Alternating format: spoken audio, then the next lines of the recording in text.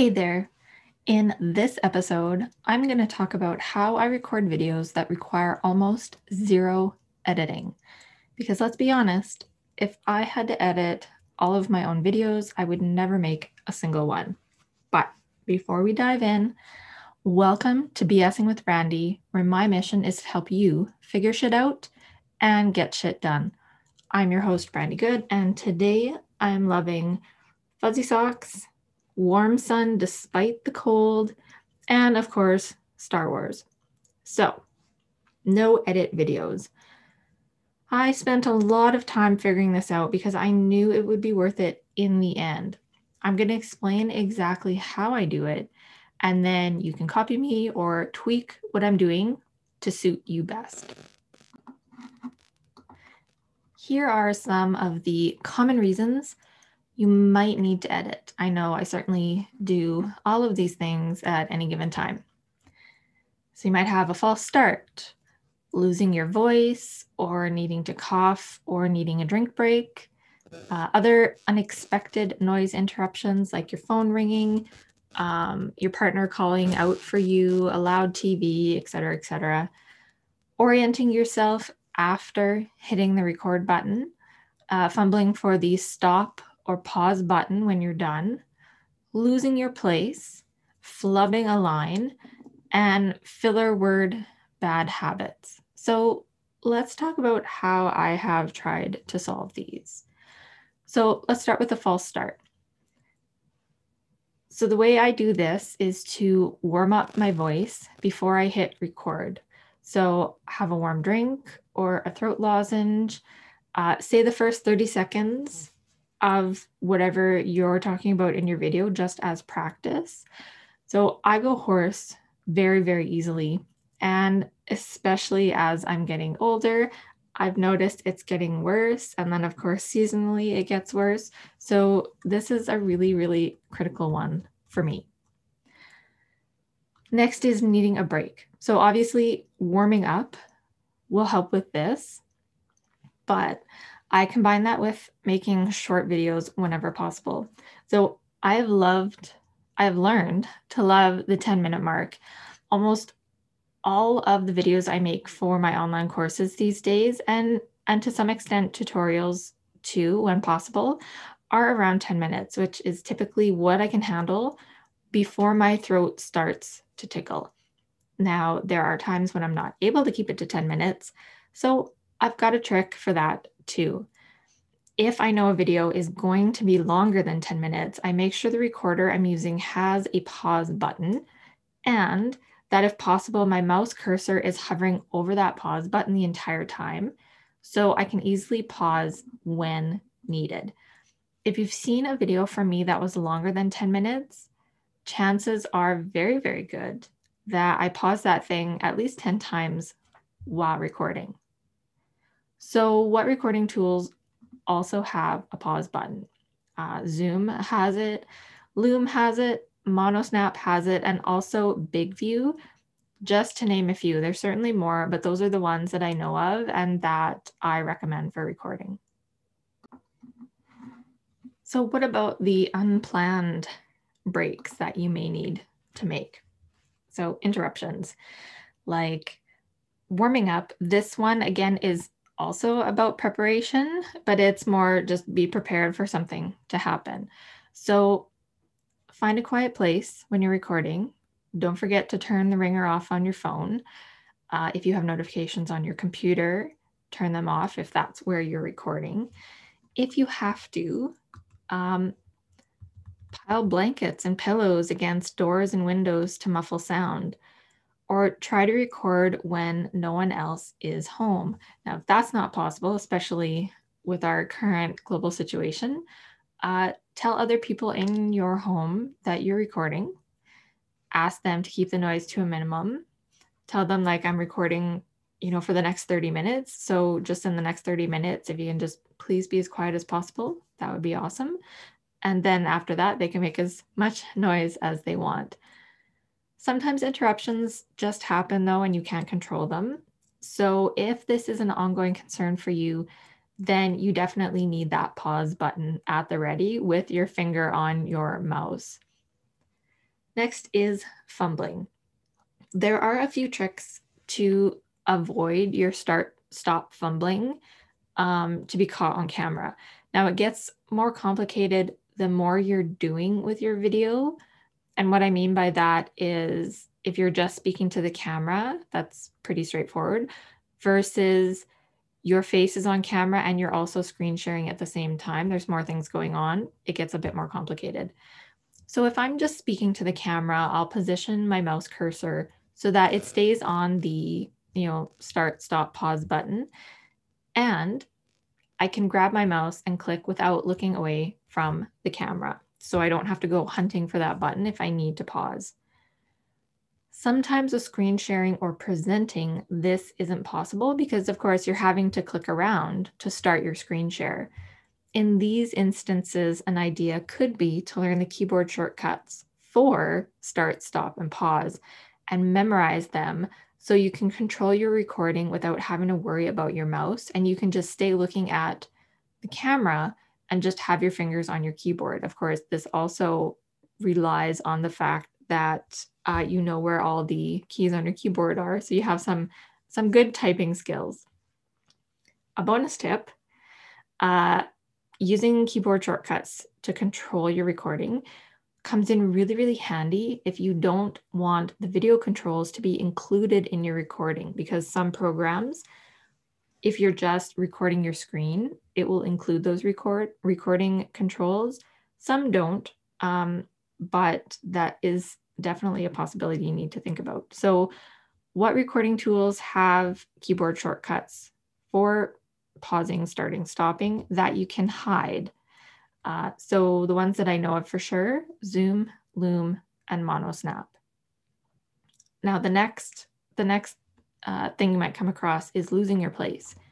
Now for me, this happens for two reasons.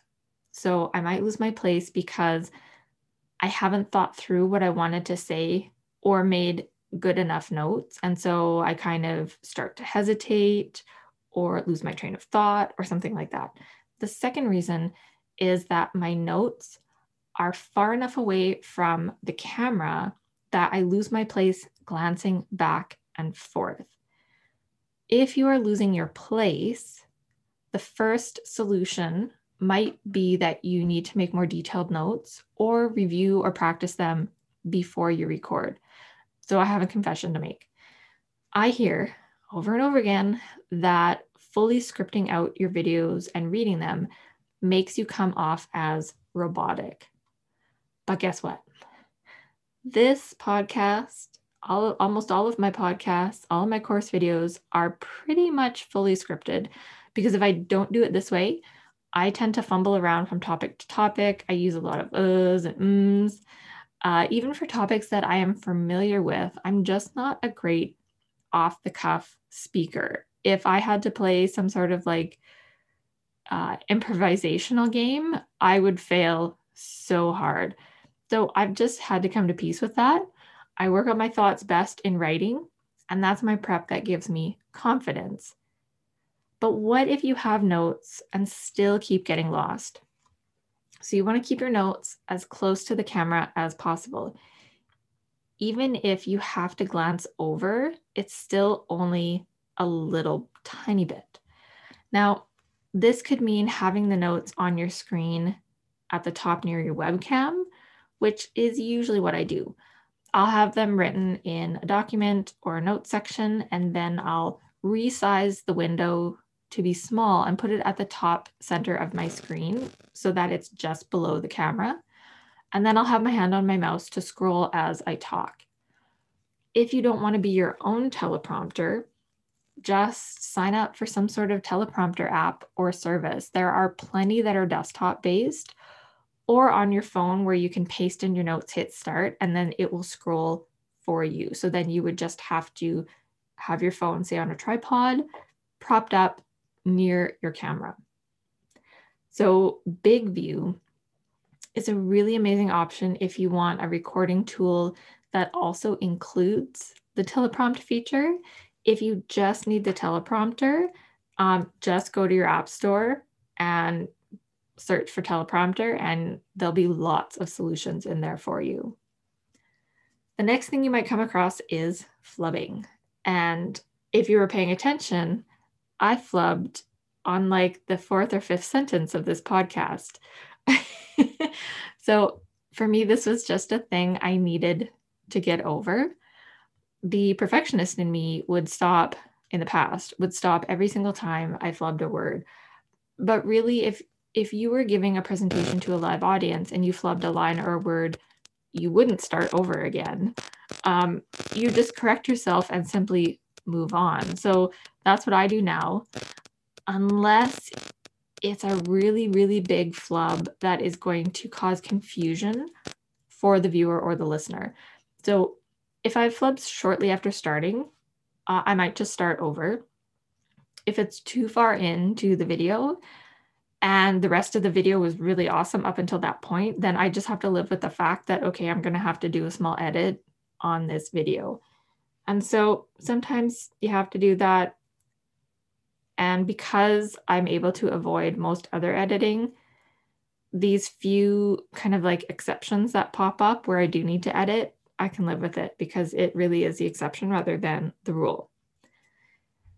And the last thing that might come up for you, certainly does for me, are filler words, aka bad habits when speaking. So this is certainly something that can be fixed with purposeful practice or signing up for something like Toastmasters. Now, I have friends who have done Toastmasters and they tell me about what happens. And while it is obviously effective, it sounds like a nightmare to me. So if you're in the same boat, here's how I improved my speaking habits without having to go through something really regimented like that. Now, as painful as it is, listen back to your recordings so that you are aware of what your vocal habits and tics are. It is much easier to stop saying filler words when you know which ones are kind of the bane of your existence, because there are some obviously common ones, but not everyone is the same. We all have our own little unique things that we do. So just try to figure out which one is yours or which ones are yours. Because if you're like me, you have more than one bad habit. Now, while filler words can be a bad habit, I find they come out most and are most noticeable when I'm unsure of what I need to say next. If you think the most amazing speakers in the world don't use filler words, you are wrong. It's just that they are so confident and so conversational when speaking that you don't notice them because they just come off as a natural part of their speech.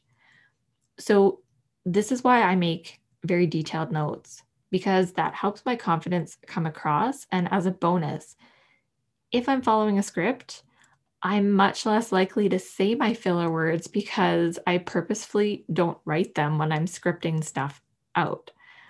I've also learned, and this has come with time and experience, to be conversational even when I'm recording to no one but my camera or my microphone.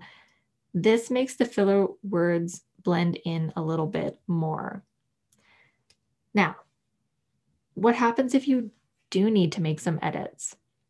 Because like I said, sometimes it's inevitable. So here are a few simple ones that I'm willing to do because they only take a few minutes and they aren't always happening all the time. So trim the very beginning and the very end. So pretty much every video tool will have a trim feature. So if you fumble to start or stop recording, or you like to hit record and then look at your video, maybe just make sure the lighting is right, do something with your hair, whatever it is, you probably want to trim those off, right? So all you have to do is just cut out the first, 10 or so seconds, and the same thing at the end. I use QuickTime for this because that's just the default video editing program on my computer. And so I just open up my video and do it. If I need to edit out a lot of filler words or long pauses or silence, I'll use a tool called Descript. it has a whole bunch of things it can do. But for the editing purposes, what it does is it transcribes your video, and then you can edit based on the transcript.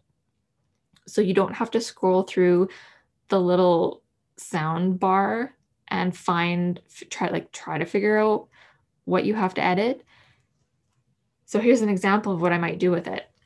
I would go into the transcript. I would tell it to search for all of the times where I said and it would find them. I could review them, and then I could delete them one at a time, or I could hit delete all, and it will actually not just delete them from the transcript, it's also deleting them from the video at the same time. It makes video editing so much easier. Oh my God, it was a game changer. And you can do the same thing to shorten silences, or if you know you flubbed a certain word, you just search for that word and then you edit that piece out. It's an amazing tool with a lot of other helpful features. So if you do a lot of video and plan on doing a lot of editing, I would definitely recommend getting a paid subscription and using that as your main editing tool. All of these things combined save me hours and hours of editing time. Because like I said, if I had to do a lot of editing for every single recording I make, I would, making a video or even a podcast, it would be like a once a year like event for me. So the fact that I save all that time means I can make more video and get more content into your eyeballs and your ears. So that wraps up today's episode of BSing with Brandy. If you enjoyed this topic, you can find more like it at bsingwithbrandy.com. That's Brandy with an I, not with a Y. There you'll also find show notes and links to the resources that I talked about today.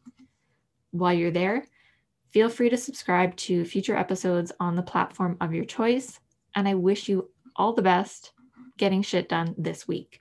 Bye.